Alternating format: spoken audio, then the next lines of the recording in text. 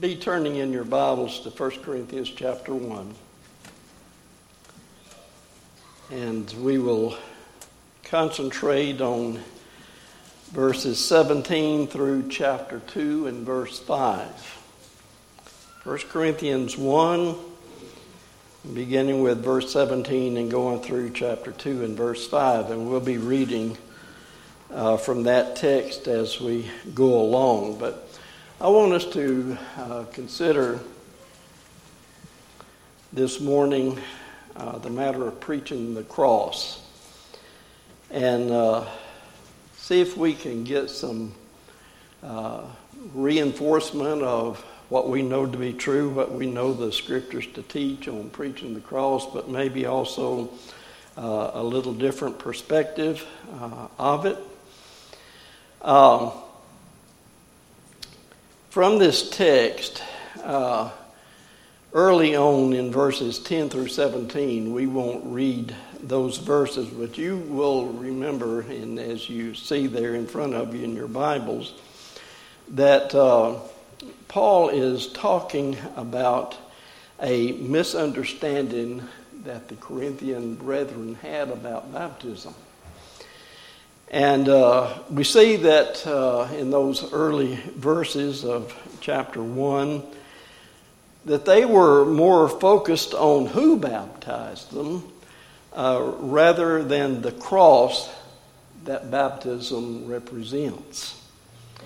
And so in the verses that I mentioned that forms our text, Paul sets out to try to change their focus and their perspective of the cross by stressing 3 points concerning the cross in this text. So it's going to be about baptism, it's going to be about the cross.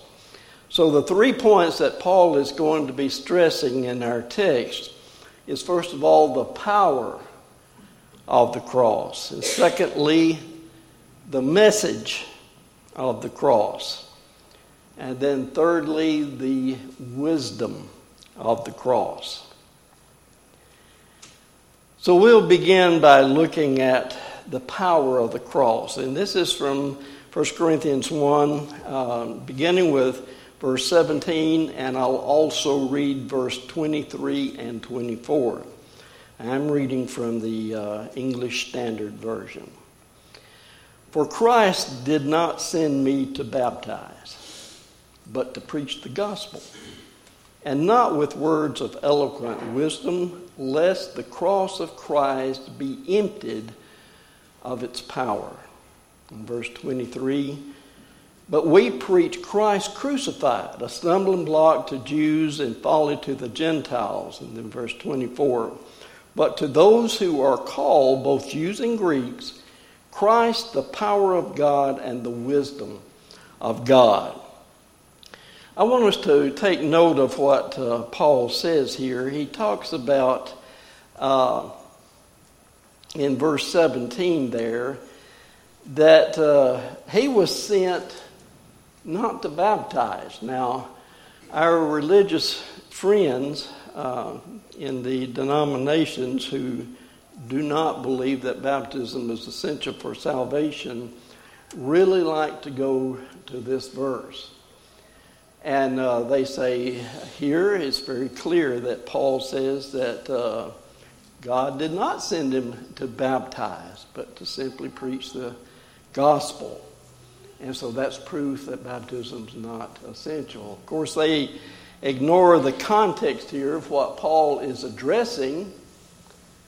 And then also elsewhere in Paul's writing where it's unmistakable that Paul knows that baptism is where we meet the blood of Christ in obedience and receive salvation from sin. But here he says that God sent me not to baptize, but to preach the gospel, not with words of wisdom, lest the cross of Christ be emptied of its power. Now, what does it mean here? I think the King James and New King James there says to be made of no effect. And I think the rendering in the ESV probably is preferred here. emptied of its power. So what is he talking about here? In verses 23 and 24 that we just now read, the cross demonstrates God's power to save from sin. So the cross is central to the gospel. The gospel begins with the cross, which is the death, burial, and resurrection of Christ. So without the cross, there is no death, there is no resurrection. So if the cross is left out of the gospel message, it has no power to save. Now, God's power can be emptied if man focuses more on some other element more important than the cross. Of course, the Corinthians here were placing more emphasis on, the Corinthians were placing more emphasis on baptism than the cross. Who baptized them? I am of Paul. I am of Apollos, and so on. And they were taking great pride in everything of who baptized them. And to emphasize their problem, Paul said that if he did that in his preaching, he would be, in effect, emptying the cross of its power. So that is why he said that God did not send me to baptize, but to preach the gospel. So I think that we don't have the problem that the Corinthians had. I don't believe that we really place great emphasis on who baptized us. The scriptures emphasize baptism itself, not the one who administers baptism. Now, I think in a good sense, a measure of pride. I was baptized by Cal McWhirter. He was the evangelist of Lawrence County and Franklin County during the times that I was growing up. I preached at Midway often, and I still remember that day that I went forward and Cal baptized me. But that wasn't the most important thing about it. My baptism into Christ was what was most important. And so I think that is not our problem, but maybe in a sense we do share principle-wise in the problem that the Corinthians had. It can be. I think without realizing it that we often make the same mistake today.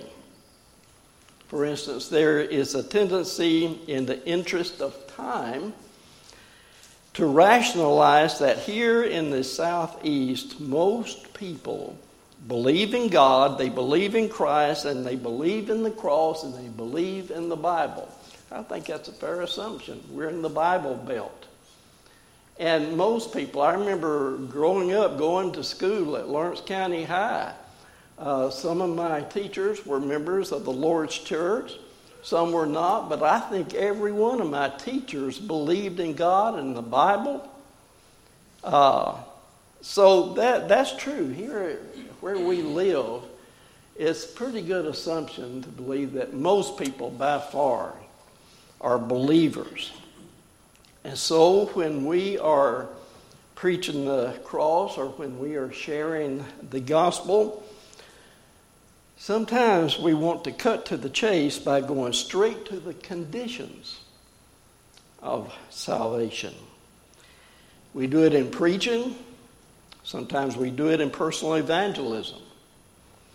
And furthermore, since most also believe that one must believe and repent, we often go straight to baptism because that is where our agreement with our religious friends ends. We believe that you must have faith just like they do. We believe that one must repent of his sins just like they do. We believe that one must confess Christ as the Son of God, just like they do. But we come to a screeching halt at baptism. We believe the Bible teaches that baptism is essential for salvation. They do not.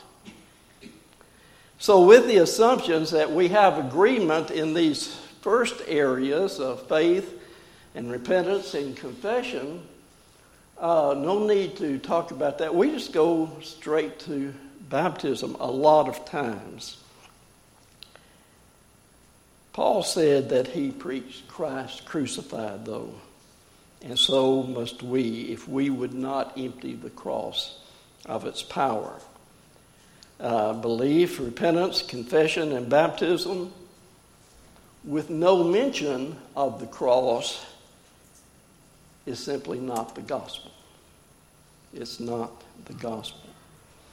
So before we get to baptism, the gospel must first be preached. So rather than being boastful of who baptized me, I must see the cross of Christ in baptism. And so understand where we're coming from here. We're not talking about whether or not baptism is essential for salvation. We're clear on that. Paul is clear on that. But there are some things in preaching the cross that must come first before we get to how one obeys the gospel. Just to preach the plan of salvation, of what a person must do in order to be saved, without any mention of the cross itself, we have not preached the gospel. And that's wrong. Years ago, I did a quite lengthy research of our Restoration preachers of the 1800s, early 1900s on preaching the gospel. I did a lot of research. I've got reams of paper where I copied articles and everything. And brethren, it astounded me how often in the name of preaching the gospel, lessons were presented which were excellent, but no mention of the cross. No mention of the cross of Christ. Just how you obey the gospel. And that's not right. This is what we need to make sure that we don't fall victim to. So number one here in this text, we see the power of the cross, because that's where salvation is. That is where the blood was shed. That was the atonement for our sins, the payment for our sins, the cross, the death of Christ. And then after that, it can be truthfully said, as a part of the gospel, we must also tell a person how you obey that gospel. But to preach how you obey the gospel without mention of what causes salvation or brings salvation, we've missed the boat. It's got to be both, and in that order. So let's go on then to the second point that Paul emphasizes in this text, and that is the message of the cross. I'm going to be reading from, again, 1 Corinthians chapter 1, beginning with verse 18. And I'm going to read selected verses from our text. But beginning with verse 18, for the word of the cross is folly to those who are perishing, but to us who are being saved, it is the power of God. Verse 21. For since in the wisdom of God the world did not know God through wisdom, it pleased God through the folly of what we preach to save those who believe. Verse 23. But we preach Christ crucified, a stumbling block to Jews and folly to the Gentiles. Now 1 Corinthians chapter 2, verses 1 through 5. And I, when I came to you, brothers, did not come proclaiming to you the testimony of God with lofty speech or wisdom, for I decided to know nothing among you except Jesus Christ and Him crucified. And I was with you in weakness and in fear and much trembling, and my speech and my message were not in plausible words of wisdom, but in demonstration of the Spirit and of power, so that your faith may not rest in the wisdom of men, but in the power of God. The message of the cross. What is the message of the cross? The message of the cross simply is God's power to save. The gospel is the good news of Christ dying on the cross, verse 18, for our sins. And God's wisdom. Preaching is the means by which one declares the gospel to the lost. And in a personal evangelism context, we speak of it as sharing the gospel with the lost. So we preach Christ crucified first and foremost, as opposed to preaching baptism first and foremost. Don't go out of here misunderstanding what I've said. I'm talking about the correct order of things. We don't begin with baptism. We begin with the cross. If we're going to be sharing the gospel with people, the cross is the gospel. The cross is the death, burial, and resurrection of Christ. It is not the conditions of salvation. That is how one takes hold of that salvation. But it in and of itself, the conditions of salvation in and of itself is not the gospel. The cross is the gospel. And then we've got to preach how a person obeys the gospel in that order. So in God's wisdom, preaching is the means by which we preach the gospel, and we share the gospel with those who are lost when we are doing personal Bible studies and talking with people individually. Paul preached the gospel, which was Christ crucified in simplicity and in great humility. These first 5 verses of 1 Corinthians chapter 2. And so the power of the gospel is not in one's ability to proclaim it. Brethren, we need to guard against overemphasizing the messenger. In our brotherhood, we have some wonderful proclaimers of the gospel. One of them preaches for our congregation here. But let's keep in perspective how the messengers themselves feel about their ability to preach. It's not them. The power is in the message itself.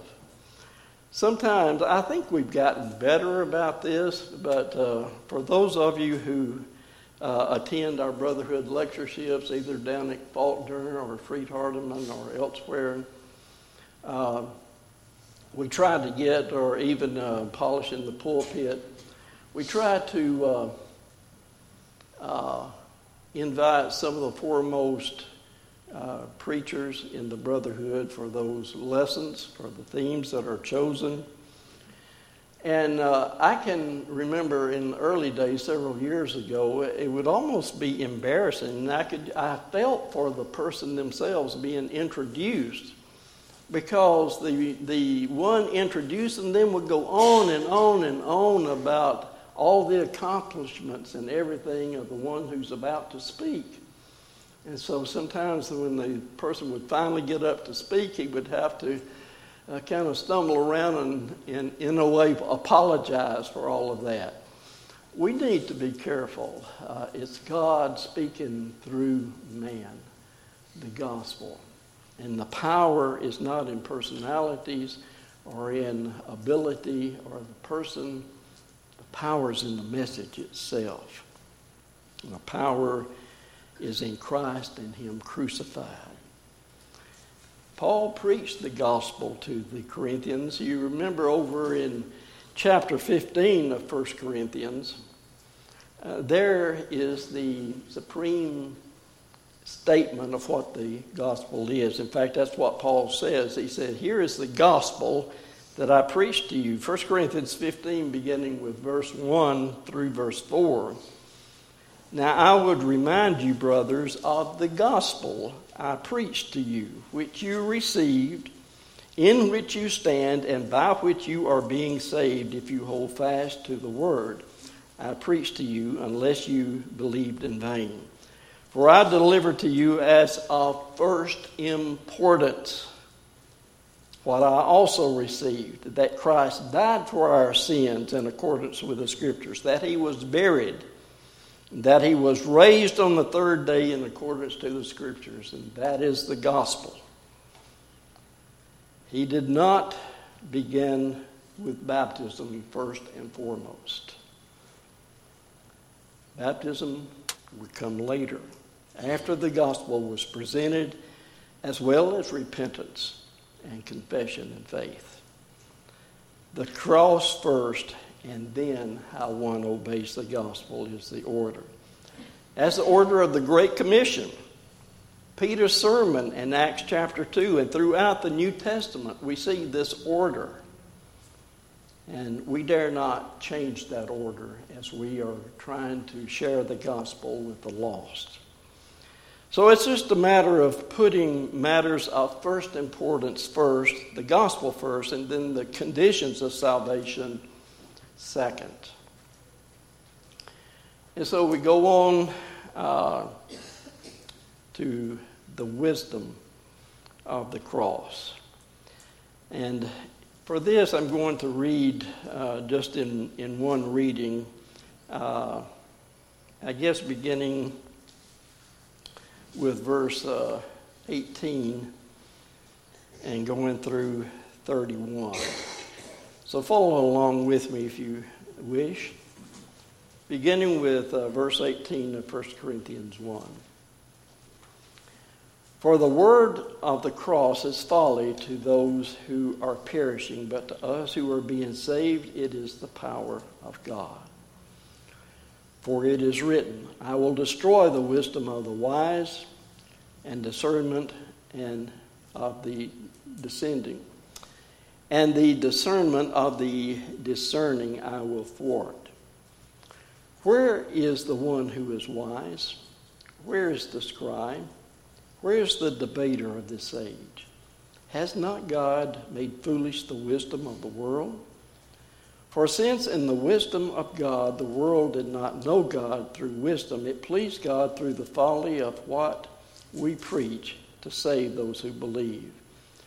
For the Jews demand signs, and Greeks seek wisdom.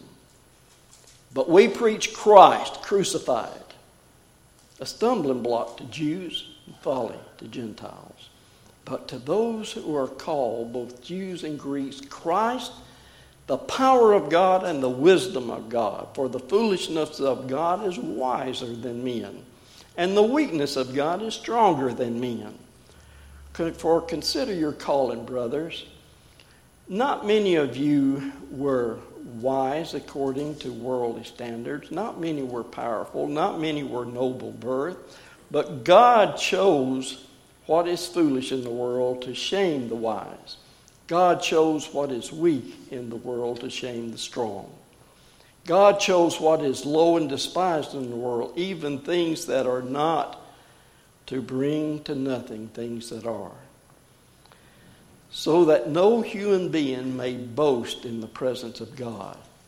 And because of him, you are in Christ Jesus, who became to us wisdom from God, righteousness and sanctification and redemption. So that as it is written, let the one who boast in the Lord. So this is the third point Paul is stressing in this context. And that is the wisdom of the cross. You know, really, when we just stop and think about it, the gospel, the plan of salvation, how one obeys the gospel, all of that in the ways of the world and in our way of thinking, that is the world, it doesn't make much sense. Some man 2,000 years ago dying a criminal's death on a cross, a Roman cross, and then saying that he arose from the dead and that he is a Savior and that there is a heaven and that if we obey this one, that we'll get to go. In the world's eyes, that makes no sense at all. It's stupid. It's foolish. It's folly. But to those who believe, those of us who have obeyed the gospel, it's the power of God and the wisdom of God. So we're looking at the wisdom of the cross. This was in God's wisdom. In God's wisdom, before the foundations of the earth, he put into place the gospel. So what is the wisdom? In the gospel is the wisdom of God as contrasted with the wisdom of man. You think about it, men's wisdom elevates man, doesn't it? The messenger. God's wisdom elevates Christ, the message itself. A great speaker could preach the gospel but never effectively convey it. A man without speaking skills could preach the gospel and effectively convey it. Where's the wisdom in that? But it's the truth. Why is the gospel then the wisdom of God? Well, I guess we could think about this from several standpoints. Here's the way I've sort of made sense of it and tried to understand it. God created man with the freedom of choice, free will. And so when man chose evil and sin, God had already created a plan whereby he could return to God. So in his plan, only the sacrificial blood of a perfect man living under the law would accomplish it. God's only Son took on flesh, lived under the law among men, sinless, and went to the cross and shed his blood as a sacrifice for my sins. Isaiah said that God saw the sacrifice of Christ and was pleased. It was the only way. Even Christ in the garden begged God, if there is any way other than drinking the cup of the cross and its consequences to me, please let it be. Nevertheless, not my will, but yours be done. And it was the will of God that he drink the cup. And he did so. So I think it really goes back to the fact of how God created us with the freedom of choice. What kind of love and obedience and adoration would God receive if we had no choice but to do it? There is none. We're but puppets or robots. God created man to want to obey him, submit to him, and love him. But he didn't force it. He didn't make us where we had no choice but to do that. Well, that brings consequences. If we have choice, then we have the consequence if we make the wrong choice, which our parents in the flesh did by disobeying the command of God. We can't fully grasp or comprehend all of this, but God knew that this would happen.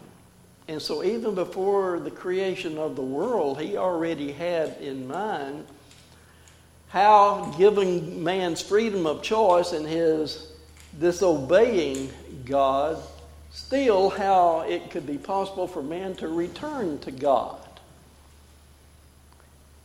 And that he did. It's the gospel. That's the wisdom of the cross. That is God's plan, whereby we may choose to accept and obey and be with God in eternity. So we've looked at the preaching of the cross maybe from a little bit different perspective than usual. But I really feel rather strong about this. Kay and I have done a lot of study and everything on how to most effectively present the gospel to people who are lost.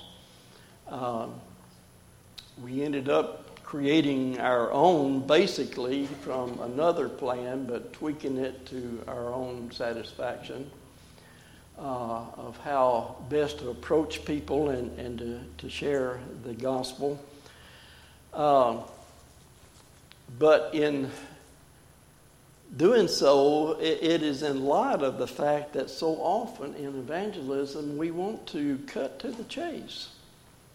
We want to just assume that this person that we're meeting, it's obvious with the Bibles and everything that we find in his home, in his living room, on the coffee table and everything, that they're people of faith. They believe in God.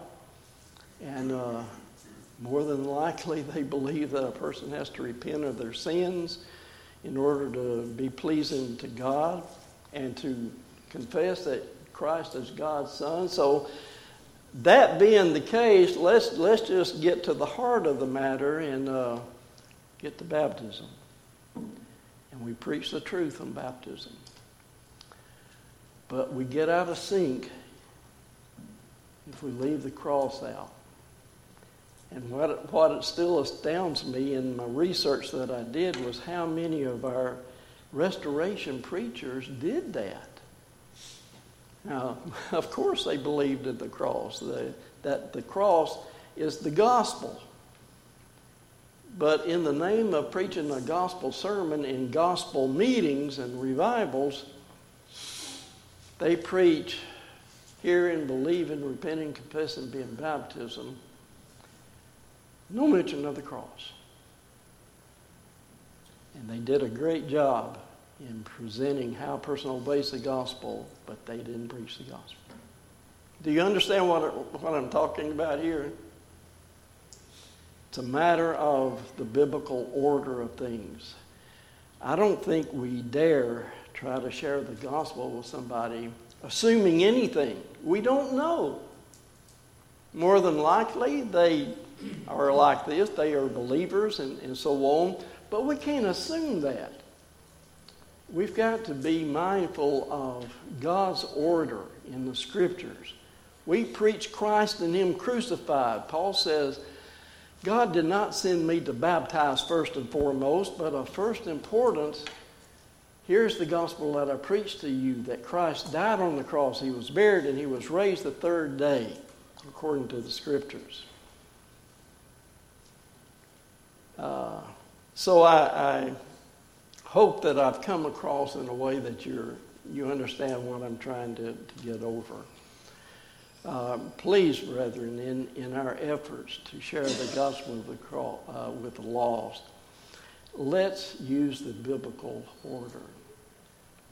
Even if you believe that this is old hat to them, that they know this already, we dare not overlook it and go straight to how one obeys the gospel. That will come in the proper order. And I feel strongly about that. So, we've got a little bit of time here. Man tries to comprehend the gospel, but cannot. And so we accept God's plan of salvation by faith. We walk by faith and not by sight. So, any questions, any comments that you might have? When we become baptized, that's where, in effect, we come into contact with the blood of Christ, correct? Right. So you cannot teach someone just about the